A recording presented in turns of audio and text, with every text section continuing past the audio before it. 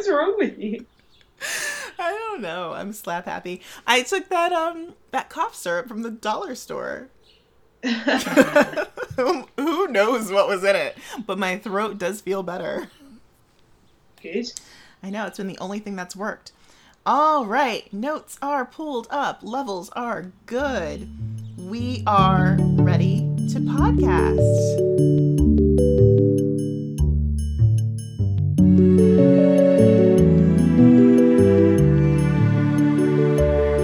Hello, and welcome to Bonnets at Dawn. I am your host, Lauren Burke, Team Austin. Oh my gosh! You slipped that one in. I wasn't expecting it. Yeah. Who am I talking to? Who's this? I'm your host, Hannah Chapman, and I guess for this week, I'm Team Bronte. Whoa. It feels weird. It's weird. Well, we live in the Upside Down. 2017 is definitely the Upside Down. Is that a Stranger Things joke? Oh, it is. I forgot. I didn't finish watching that. Well, yeah, we've gone topsy-turvy this episode. I'm going to be fighting for Jane Austen, as we are going to be talking about Northanger Abbey and Jane Eyre. So this is crazy because Jane Eyre is clearly the better book. Yeah. And I feel like everyone must be thinking, Lauren really loves a losing battle. Like, she really fights for the underdog. And no, this is only fair because you got to talk about Heathcliff and I was stuck with Mr. Darcy. So now I get to talk about the big boy. There you go. Well, yeah, I just wanted to also reread Northanger Abbey because it's been quite a while. And you were reading Jane Eyre for the first time. So it kind of made sense that, you know, we just sort of swap sides for this week. It's just one week, though. Just 1 week. Just 1 week. Oh, yeah. I'm going back on Team Austin. Absolutely. Back on Team Bronte, like, after this episode. So no worries.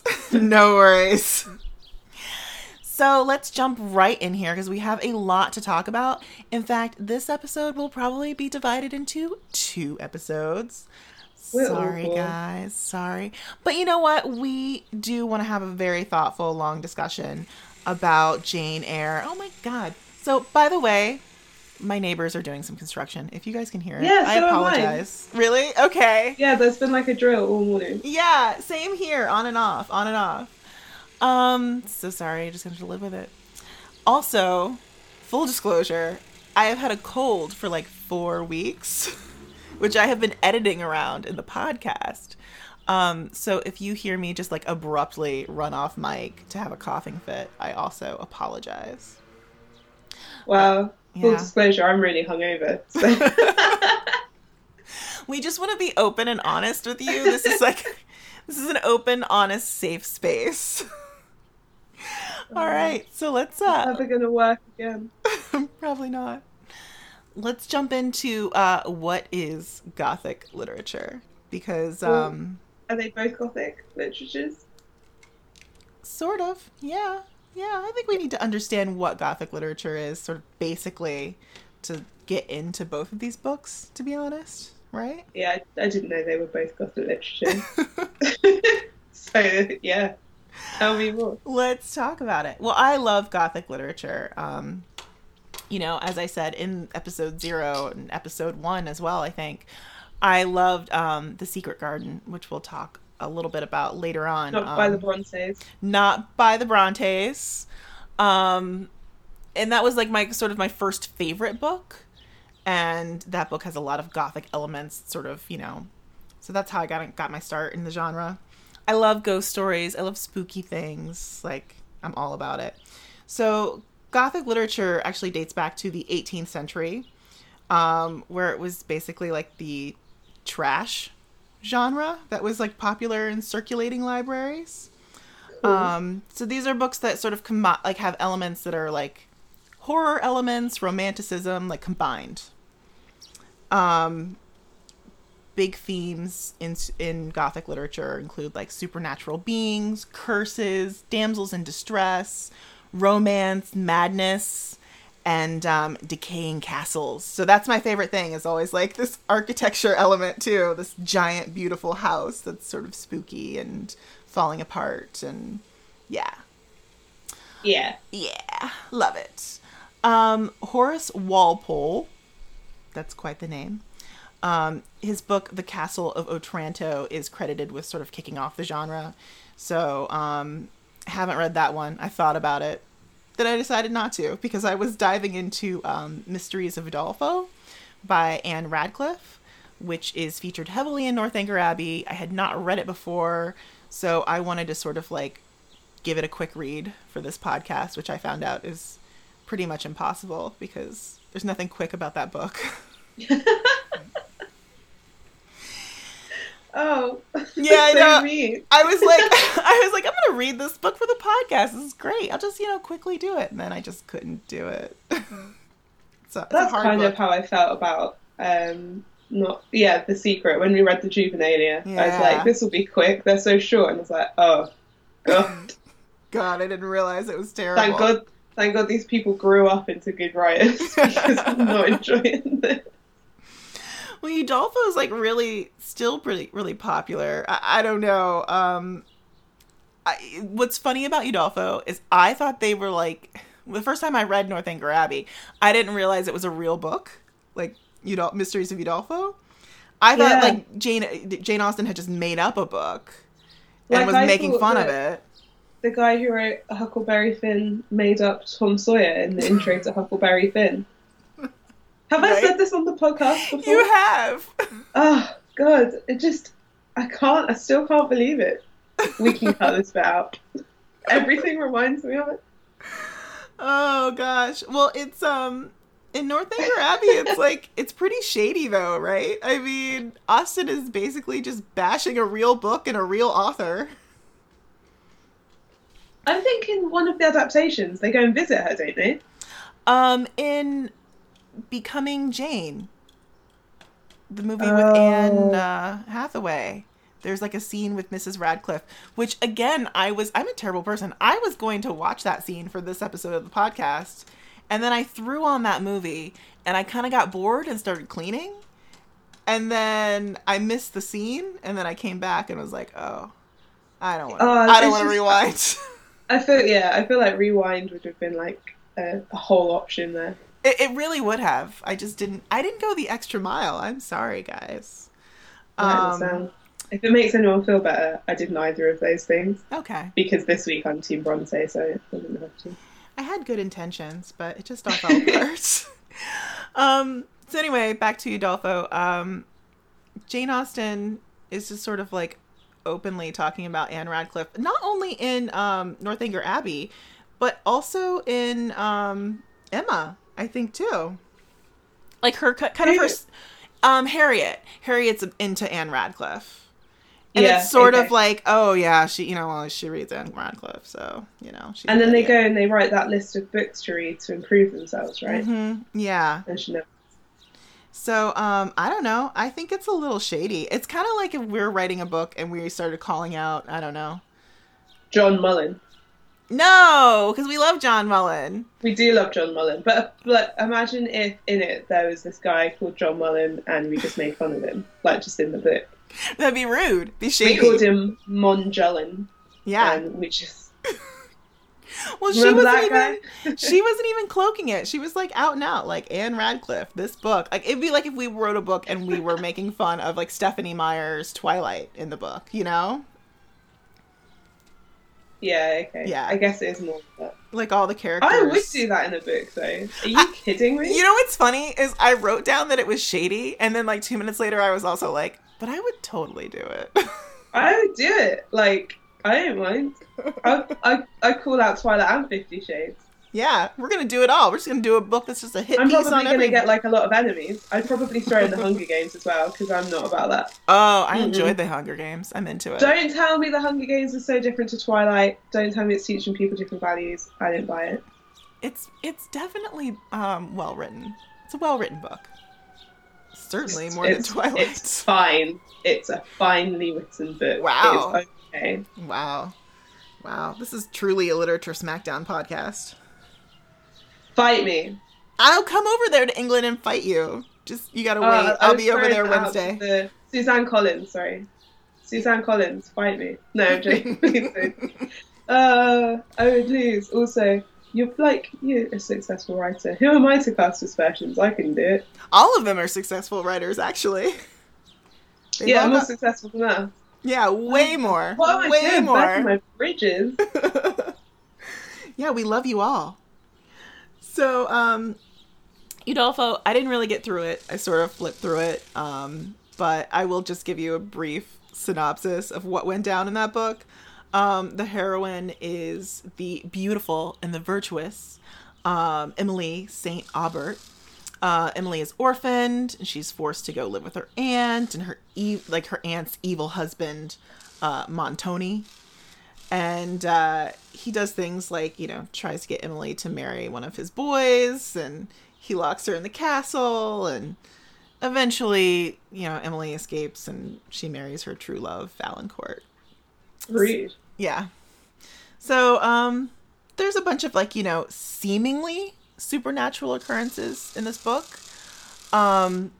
So I say seemingly supernatural. It's all these spooky things that happen, but they actually have reasonable explanations behind them.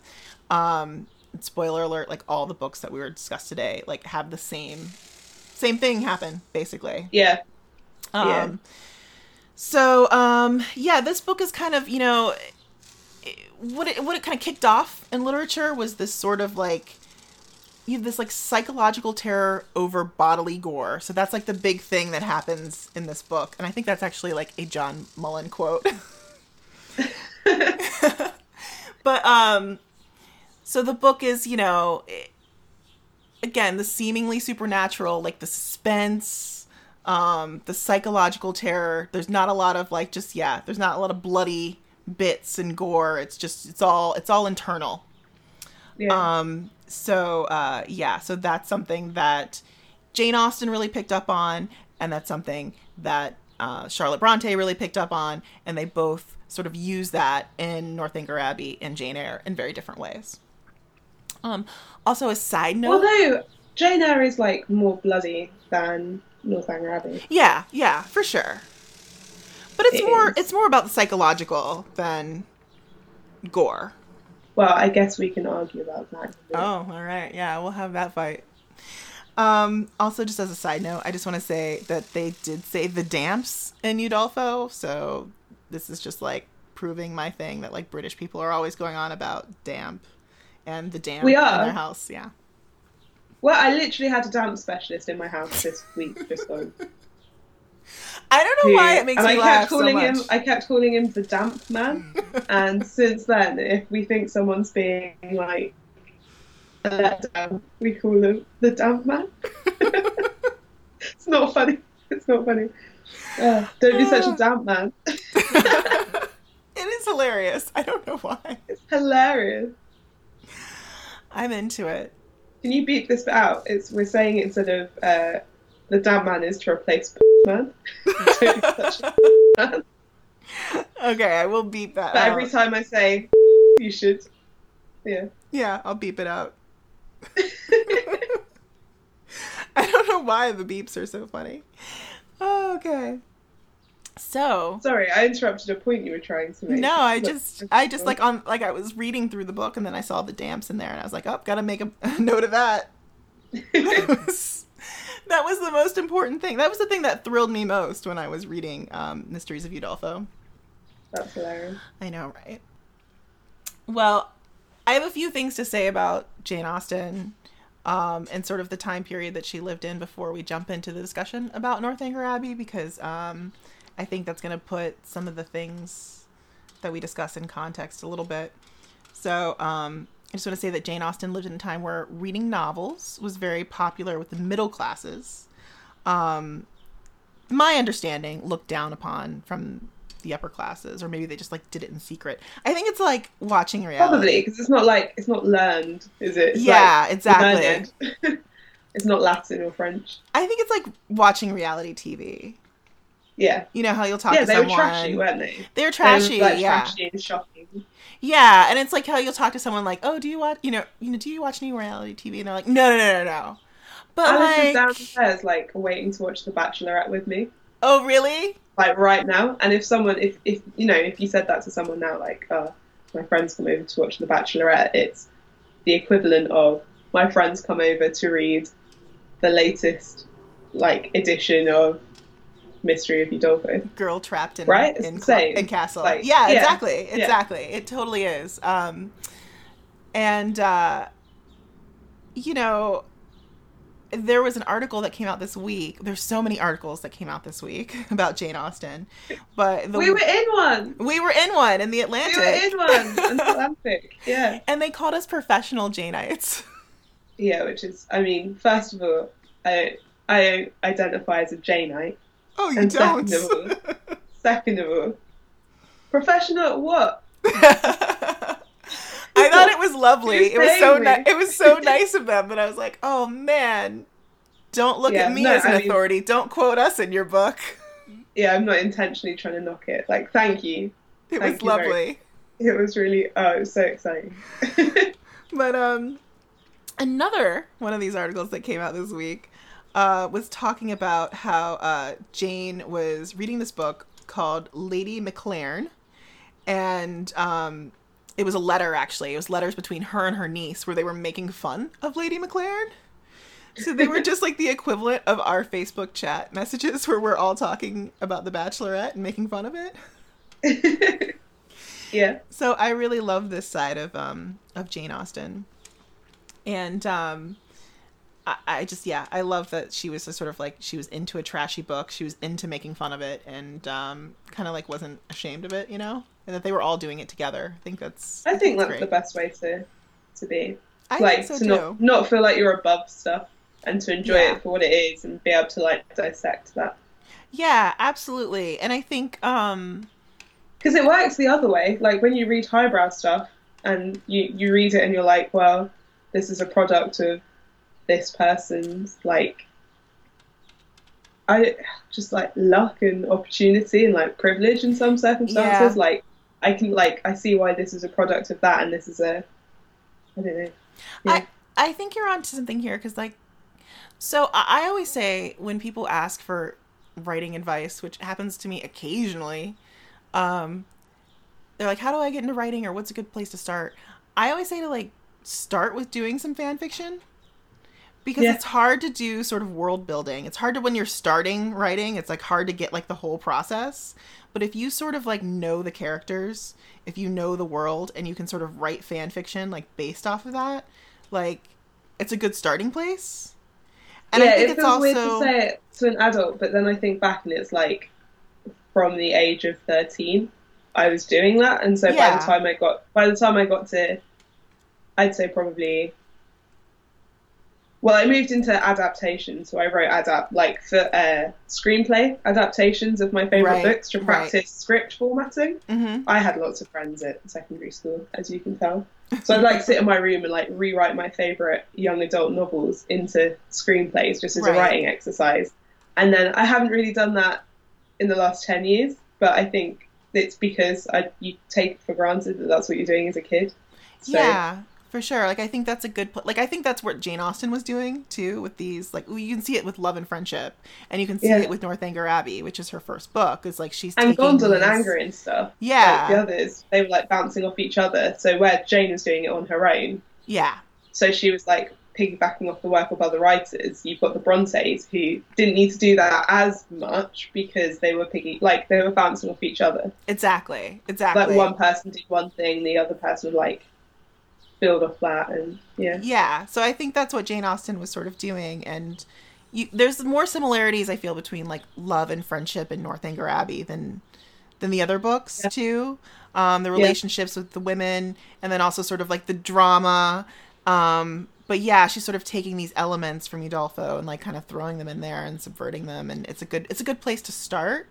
I always say that to authors. Yeah, so if you're looking to start, like, totally, rewrite. I think that what you did is awesome. Like, rewrite your favorite book into a movie, or do an adaptation, modern day adaptation, or just something like that. It just helps you like get like the feeling and the form down. Also, I think with these trashy books, like, Ira Glass has this thing that he says about people who want to start a creative craft, like, you know, movie making or writing or whatever. Like, they have like this taste level usually that's like up here, but their skill level is down here. Yeah. And like, it's really easy to like look at something you love and just say you love it, but not really understand why you love it. And then I did like definitely didn't say that right, but I know. but I know you know, what mean, but like, because, you know, when you look at something you hate, you're like, okay, I understand what the problem is here with this pacing or with this plotting. Like, it's easier to sort of figure out what is wrong with something that's trashy or bad, or, you know, like it's easier for you to express I really it. like the way that is what's This American Life on? Is that NPR? Yeah. Mm-hmm. Yeah, so like NPR podcasts, so like Serial, like S Town to a certain extent, although I didn't like it as much, in comparison to, and like Gimlet Media podcasts as well, in comparison to, say, Radiotopia, which I do listen to, and this is very podcast nerdy, I'm sorry, but I actually think that Radiotopia is over edited. Okay. And so I find it harder to listen to because there's so much music and there's so much special effects. Yeah. And it's just a lot, and it's almost like manipulative. You start, but it's like, I don't care. Like, I'm not listening to it for sound effects. Like, well done for having like a good like back catalogue of dogs barking. But like, so when we started this podcast, it's like easy to say, oh, I want it to sound like this, or like this is how I want the interviews to cut into it, and it's like, cool, but we've just started podcasting, and like maybe we'll get there, but at the moment we're baby podcasters. We're baby podcasters. We've got to grow into toddlers. I hope we do get there. Yeah, I hope we do too. I think we will. But I think, you know, we talked about this a little bit in Love and Friendship versus The Secret. Like, that's kind of like where Jane's head was at when she wrote Northanger Abbey. And it doesn't surprise me that it's like one of the least favorites. Like, when we poll people, whenever we interview guests, we always poll people and say, what's your favorite? What's your least favorite? And Northanger Abbey, Mansfield Park, and Emma are consistently the least favorites. Yeah, which does Northanger Abbey get least favorite? I just feel like I don't even think of it. So it's never. It's just like in the middle for me. It's just like, yeah, it's there. I don't really dislike it, but I don't like it as much as I like some of the others. Yeah, I'm in the same place, even though I'm fighting for it this week. It's a great, like, it's. I mean, I've just said that, and I'm like, it's a great book. I think people should read it. Yeah, it's a great book. The latest adaptation of it was super cute. I felt like they got the comedy of it just right on. It was so nicely done. Yeah, really liked it. Absolutely. It was really well done. It's a hard one. Because you got a lot of things. Well, let's jump into it. So, Northanger Abbey is Austen's first book. It was written between 1798 and 1799, and it was originally entitled Susan. It was sold to a publisher for £10 in 1803. I think you've actually covered this. So sorry for the redundant information. And then in 1816, Henry Austen bought it back for £10 for Jane so she could revise it. And then it was published after her death in a volume with Persuasion, right? Yeah. Yeah. Yeah, they were both published posthumously. Which I find interesting. I'm going to read Persuasion next. It's next on my to-read list. So doing the two Bath books back together. Yeah. Well. Don't you think it's interesting that they are her first and last complete novels that she wrote? I do, and that's why I wanted to read them like back to back as well. Yeah. Sort of see how she progressed. Jane Austen.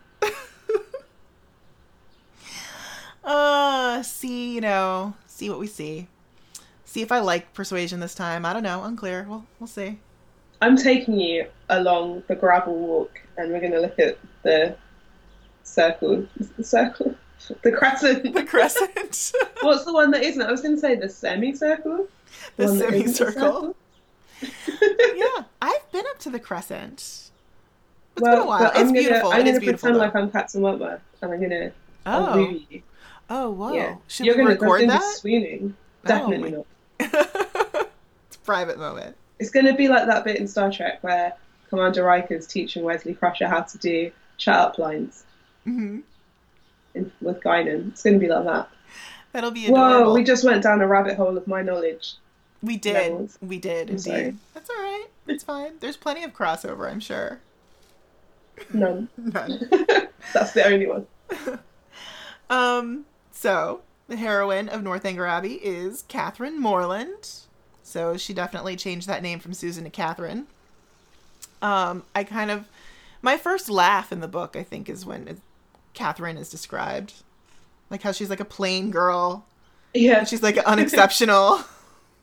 And she's got like too many siblings to be of any interest to anyone. Yeah, exactly. There's just too many kids. She's just like in the middle there somewhere or towards the top. Yeah. But no one really cares about Catherine. But she kind of grows into her prettiness. So she's just sort of a stark contrast to most like gothic heroines who are like these beautiful creatures with long flowing hair and they're virtuous and good at everything and amazing and yeah, Catherine's just like sort of all right. Like she's just there.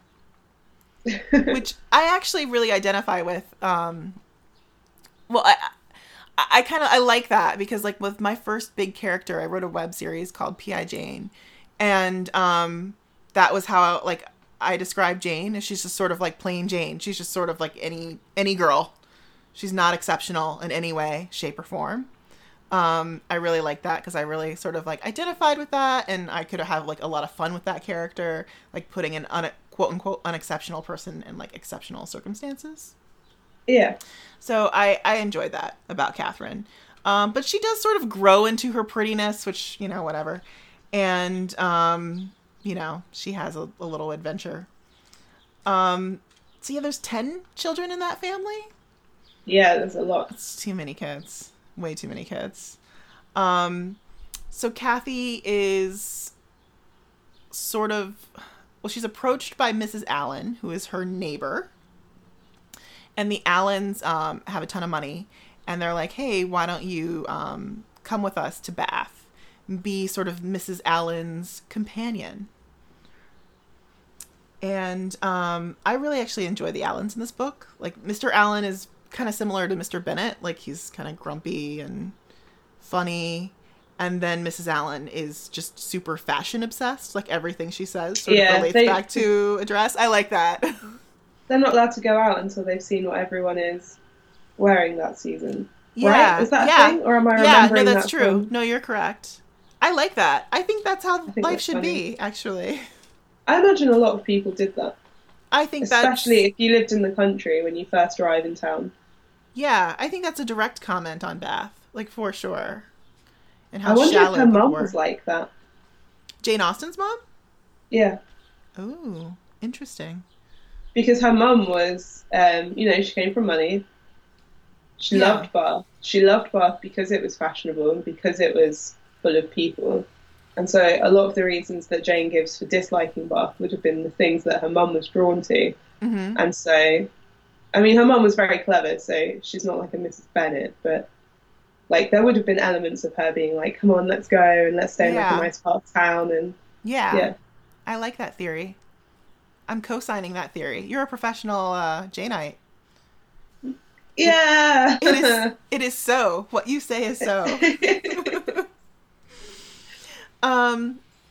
So just to sort of like run through some of the story points real quick, Catherine and the Allens go to the assembly rooms for a ball, which is completely packed. That's the other thing that I like about that adaptation with J.J. Field, is when they go to the ball and just like how crowded it is and how you can just see like the tips of the feathers and people, I think it's really... I love that adaptation. It gives you a really good sense of like what it would be like to be in the assembly rooms at that time. I've been just as a visitor and they're just empty.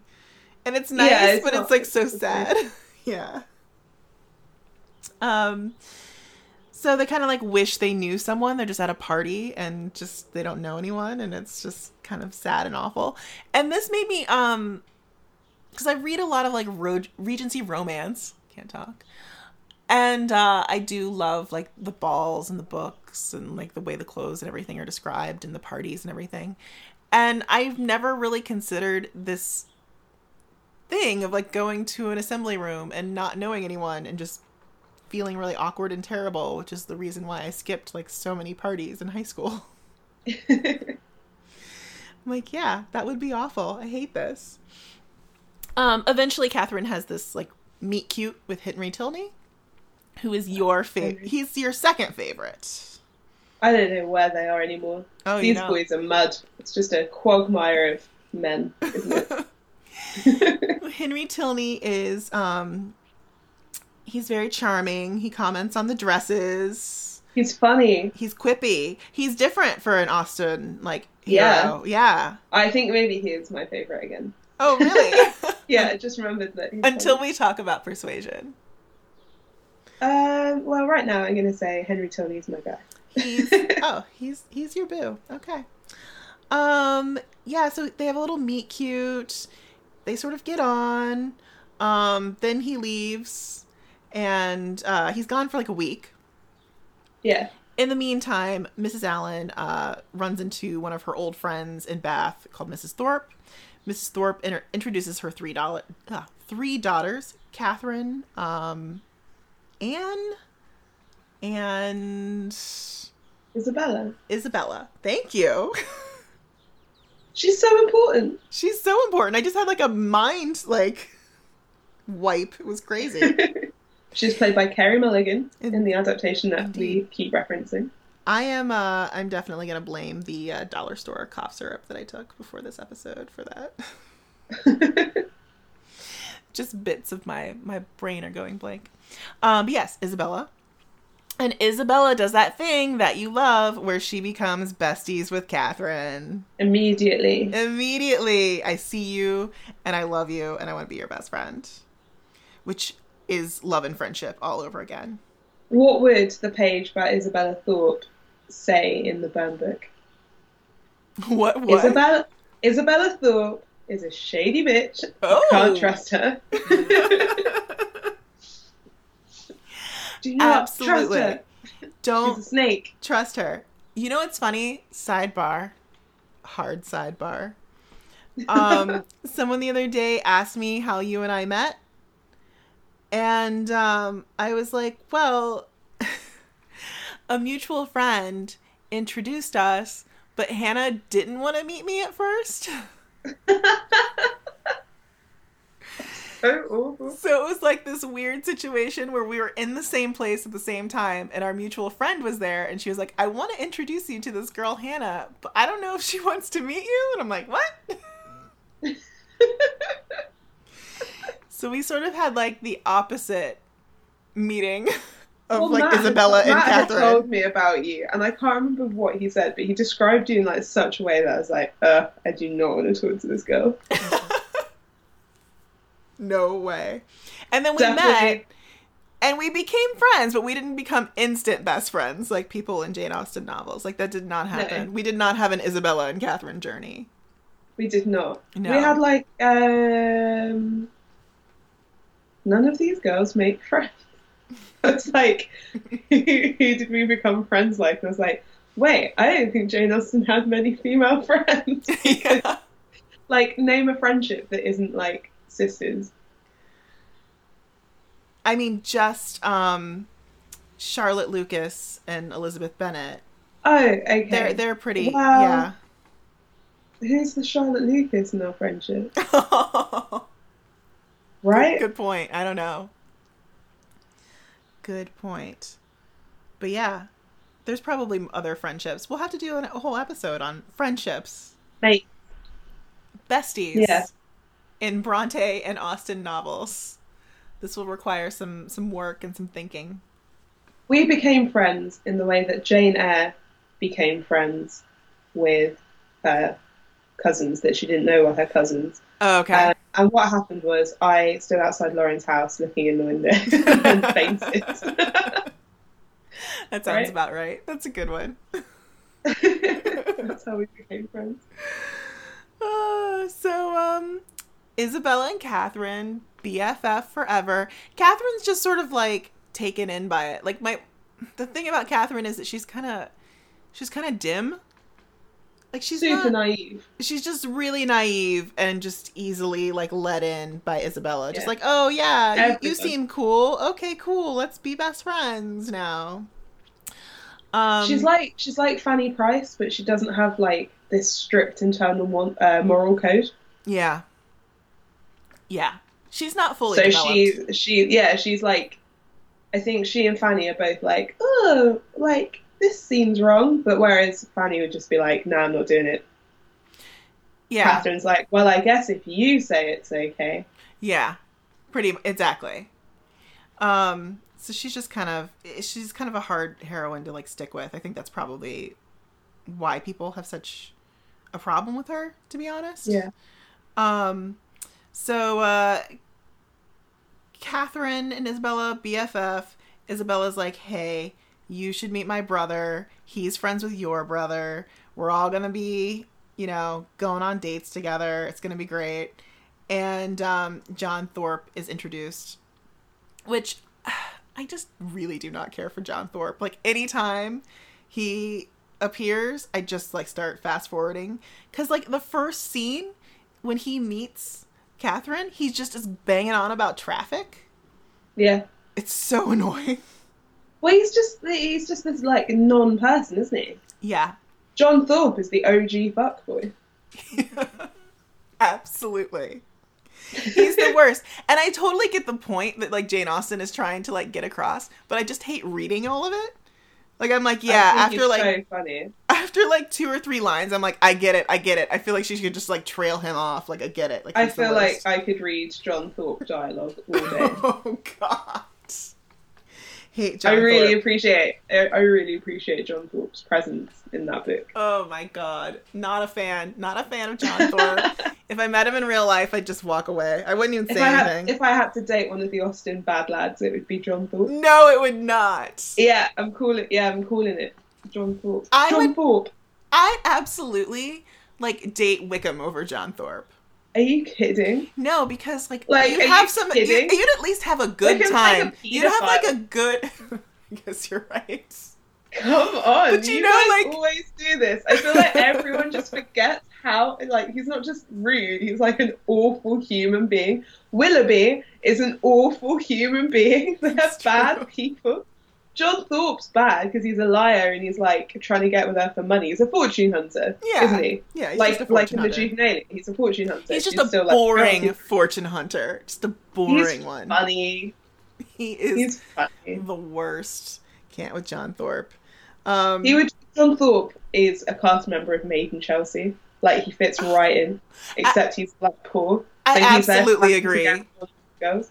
I absolutely agree with that. That would be fantastic. That would be a great storyline for Made in Chelsea. Imagine just like Regency John Thorpe, like just walking onto the cast.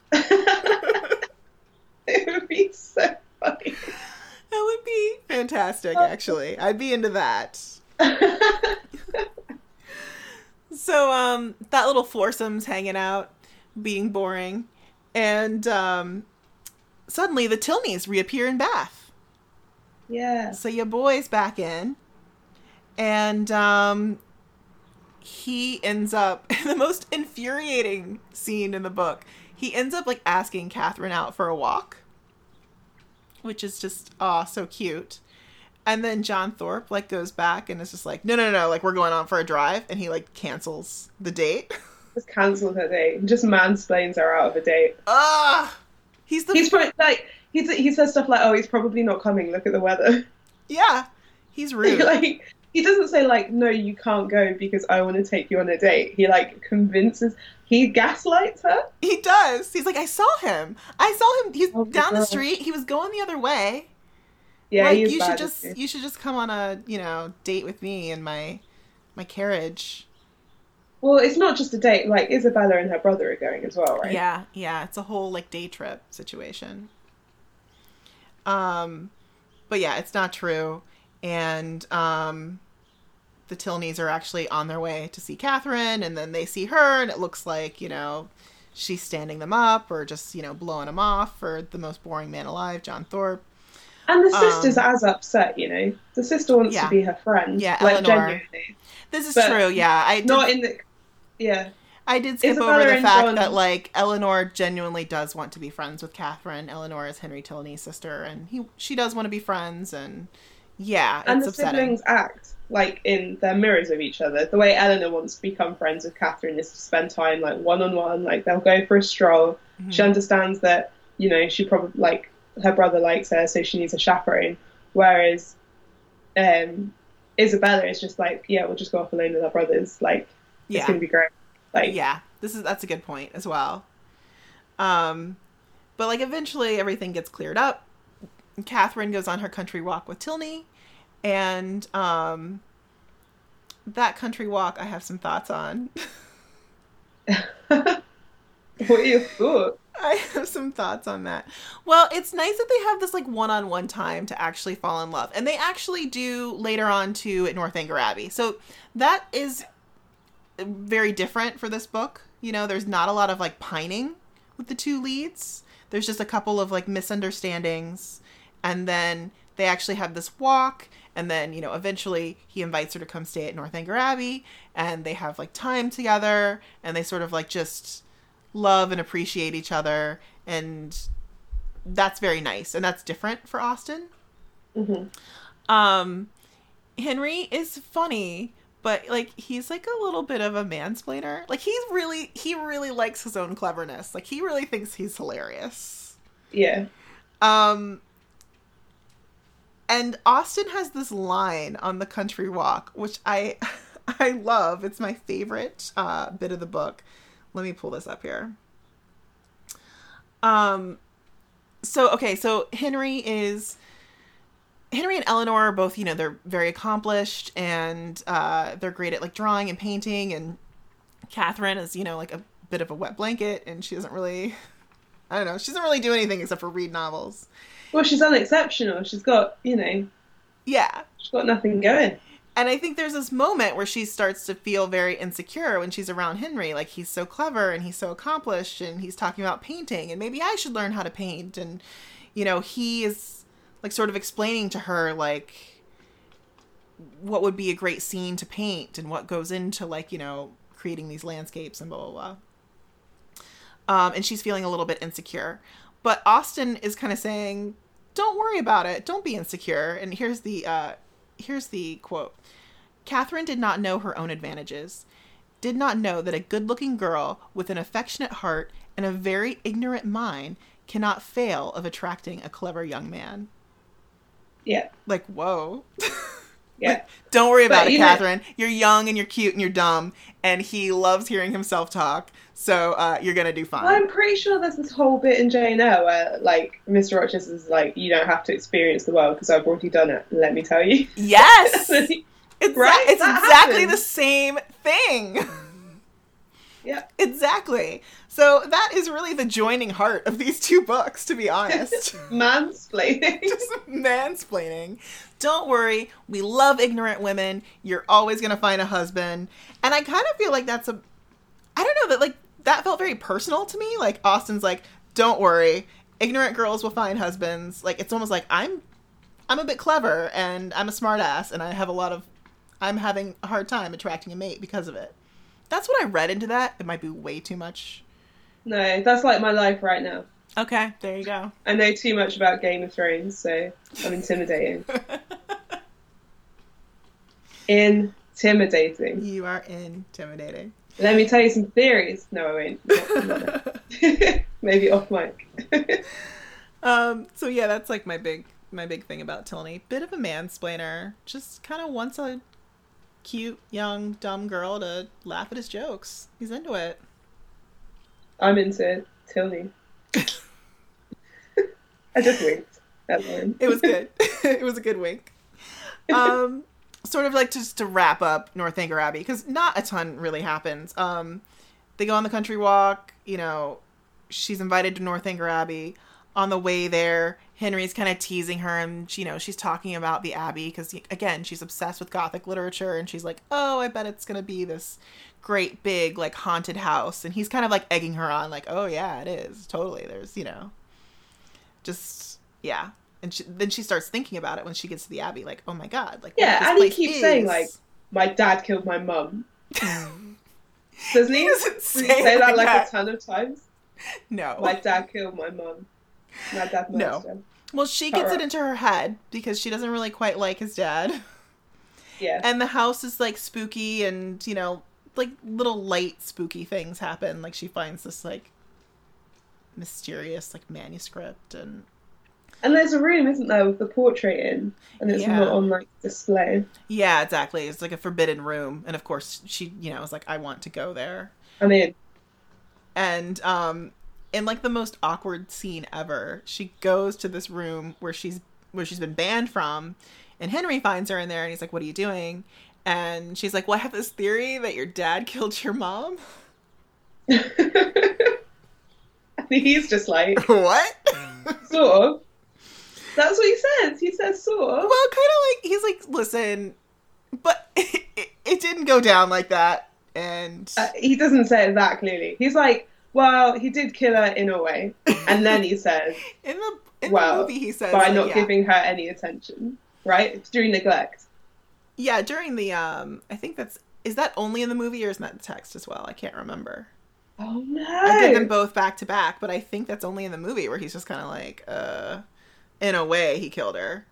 In the book, he's like, it was a horrible death, and I really miss my mom, and this was terrible, and everyone was like really horribly affected by it. My dad definitely did not kill my mom. And then she's really embarrassed, like, oh, sorry. I'm embarrassed. Sorry about that. And yeah, and then Eleanor, his sister, comes to her room, you know, late at night, knocks on the door, and is like, hey, you've got to leave. Like, you've got to leave Northanger Abbey. And Catherine's like, oh my God, like, Henry has told you this horrible thing that I've said about, you know, your dad killing your mom. I'm so embarrassed. Like, I'm just gonna go. And she travels like 11 hours, I think it is, by coach back home. All on her own. All on her own. Which is shocking. Yeah, exactly. Like, yes. Should not do it. And not just on her own, guys. Not in a private carriage. Yeah, that's right. He doesn't send his carriage. She goes in a public carriage. Yeah, just like throws this young girl out. So it's really shocking.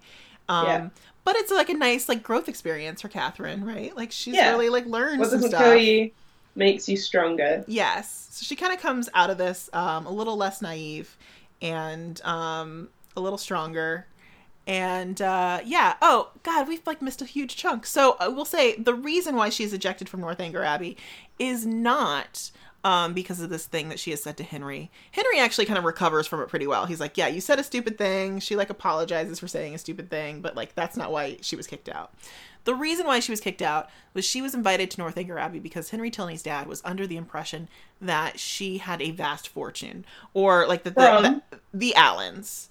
Yeah, who she's staying with in Bath, remember? Yeah. And I guess you have to remember, too, like that, you know, Mrs. Allen has bought her all those clothes. She looks really presentable and nice. And so they think that she is, you know, and why do they think that? Because the Thorpes think it too. Yes. That's why John Thorpe and Isabella Thorpe are sniffing around them so much, because they're fortune hunters. Yeah. And why does John not want her to hang out with Henry? Because he wants that John fortune thinks for he's himself. doing the same thing. Exactly. It doesn't occur to John that Henry wants to be with her because he likes her. Because John doesn't think she's funny or interesting. He just wants the Allen money. Exactly. So yeah, Isabella does manage to get herself engaged to Catherine's brother, who she thinks has a ton of money. And then she comes to realize that he does not, in fact, have any money. Yeah. So she starts flirting with Henry Tilney's older brother, who really sees her as disposable. He doesn't see her as, like, you know... In the adaptation, they have sex. Yeah. That was such a big spoiler. Huge spoiler. And then she's like, now we're engaged, right? And he's like, get out of here. We should beep out that whole bit just until I say it, and that was a huge spoiler. So, Elder Tilney is a bad lad.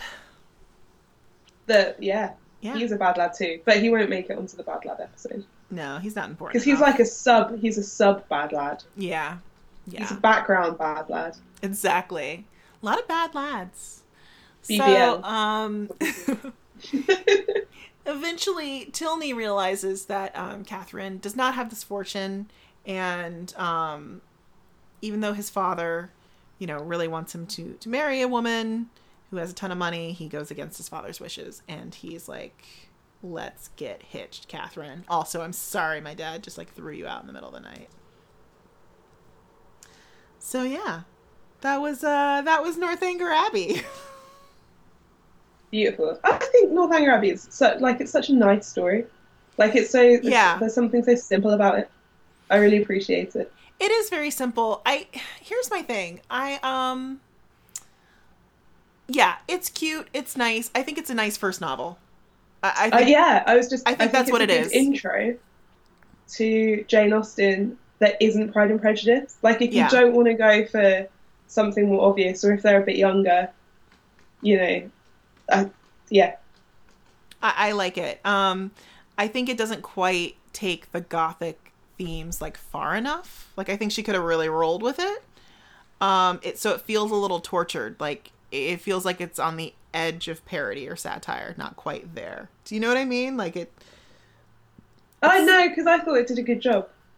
You did, but I also don't really I'm not as into gothic literature as you are. Yeah, that's so for true. me, as like someone who's kind of on the edge of it, it's like I'll read it if it's put in my way, but I wouldn't say that I go out of my way to read horror or gothic or like mysteries. Okay. Give me smooching. I'm there. I think that's fair. I like that. I think it's a cute little book. Yeah. It's a cute little book. I'm gonna give it 8 out of 10 stars. Yeah, I'm gonna give it. I'll do the same. 8 out of 10 stars, but the Happy Chapman seal of approval. Look at us agreeing on the podcast today. I also think my big thing about Northanger Abbey is I think this is the one that would translate best to a modern adaptation. Yes. So I want to do it. In fact, this morning on Twitter, I don't know, there was a call for pitches from some publisher. I can't even remember. They're like, hey, tweet us a pitch in 140 characters or less. And I was like, sure, I want to do a modern adaptation of Northanger Abbey where Catherine comes from a middle-class background, too many kids, and she decides to spend the summer with her rich uncle and aunt, the Allens. And Tim Allen. Tim Allen, exactly. Oh my God, what if it was Tim Allen? They are well off because he was in a TV show called Tim the Tall Man Taylor. Well, I say in my pitch here that he was in the film business. Oh my gosh. And that they have a house like somewhere like in the Hamptons or like Martha's Vineyard, something like that. And the Thorpes, like they aspire to be in the film business. Like maybe he's a director or something and they're like, oh, well, we want to be actors. Like we want to be directors or whatever. We want to get in with this guy. And they think that like they can get to Catherine's uncle through Catherine. Yeah, exactly. And their mom's a total gold digger. And she didn't do as well in the divorce as she thought because she signed a good prenup. So now she's got to get money for her kids from somewhere. Yeah. She got the house in the Hamptons, but she didn't get a lot else. Yeah, right? Exactly. And then shit writes itself. Well, Catherine falls for Henry. Right. And Henry... Catherine, she's a simple girl. She's, just finished college and she's obsessed with true crime podcasts. And she suspects her new boyfriend's dad of being like an infamous serial killer. Or just that he's a grisly murderer who murdered their mum and hid the body in the house. She's like digging up. She thinks the body's hidden in the house. And she's like, she knows about like secret walls and stuff. Mm-hmm. Like she's just read a book about like secret passageways, and so she's creeping around the house trying to find a secret room, and she finds one, and she's like, shit, this is where the body is, and it's not there. Yeah. Well, she finds literal shopping lists. Buy 1 gallon of milk. She's like totally code for murder. Yeah, I think we should do it. My pitch to them was not that long, I will say. And I did do it in 140 characters. Like I just was like, hey. What did they say? Oh, I don't know. I haven't checked Twitter. Let me play as well if you do it. Let me play. Yeah, you should come up with a couple pitches too. We'll just pitch at them like all day, just random like. It's always like a Jane Austen or a Bronte like modern adaptation. Yeah. Until they just finally block us. Yeah. Okay, we'll do that for the rest of the day. So adaptation of Pride and Prejudice, but they're all Mormons. How about that? Oh, been there, done that. So we are approaching the hour mark, and we've yet to talk about Jane Eyre. So we're going to do that in our next episode, and we swear this time they will be back to back. So next week, join us for our Jane Eyre episode. We have a lot to say. Hannah, where can our listeners find us on the internet? I was about to give them my personal address where they could come and hang out with me, but I guess on the internet you can find us on Instagram and on Twitter at bonnets@dawn. All right. And we are also on iTunes. So please leave us a review. Please leave us a review. That would be fantastic. It helps people find us. We want more people discovering the podcast. Oh, yeah, go ahead. I was going to say, if you read us, if you write us a review, we'll read it on the show. Yeah, absolutely. Good or bad. Whatever you say, we'll just read it on the show. You can just leave us like a nonsense review. Just tell us how your day was, like what you had for breakfast. I don't want to know that. I want to know how good my voice sounds on the radio. Just please cut that out. You want compliments. Just want compliments. So yeah, that would be really, really helpful. Also, when this podcast drops, we should this time be on Stitcher.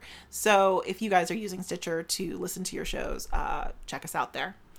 Thank you so much. Join us next week for Jane Eyre, and we will, look forward to all of your tweets telling us how ridiculous this episode was. Bye, guys. Bye.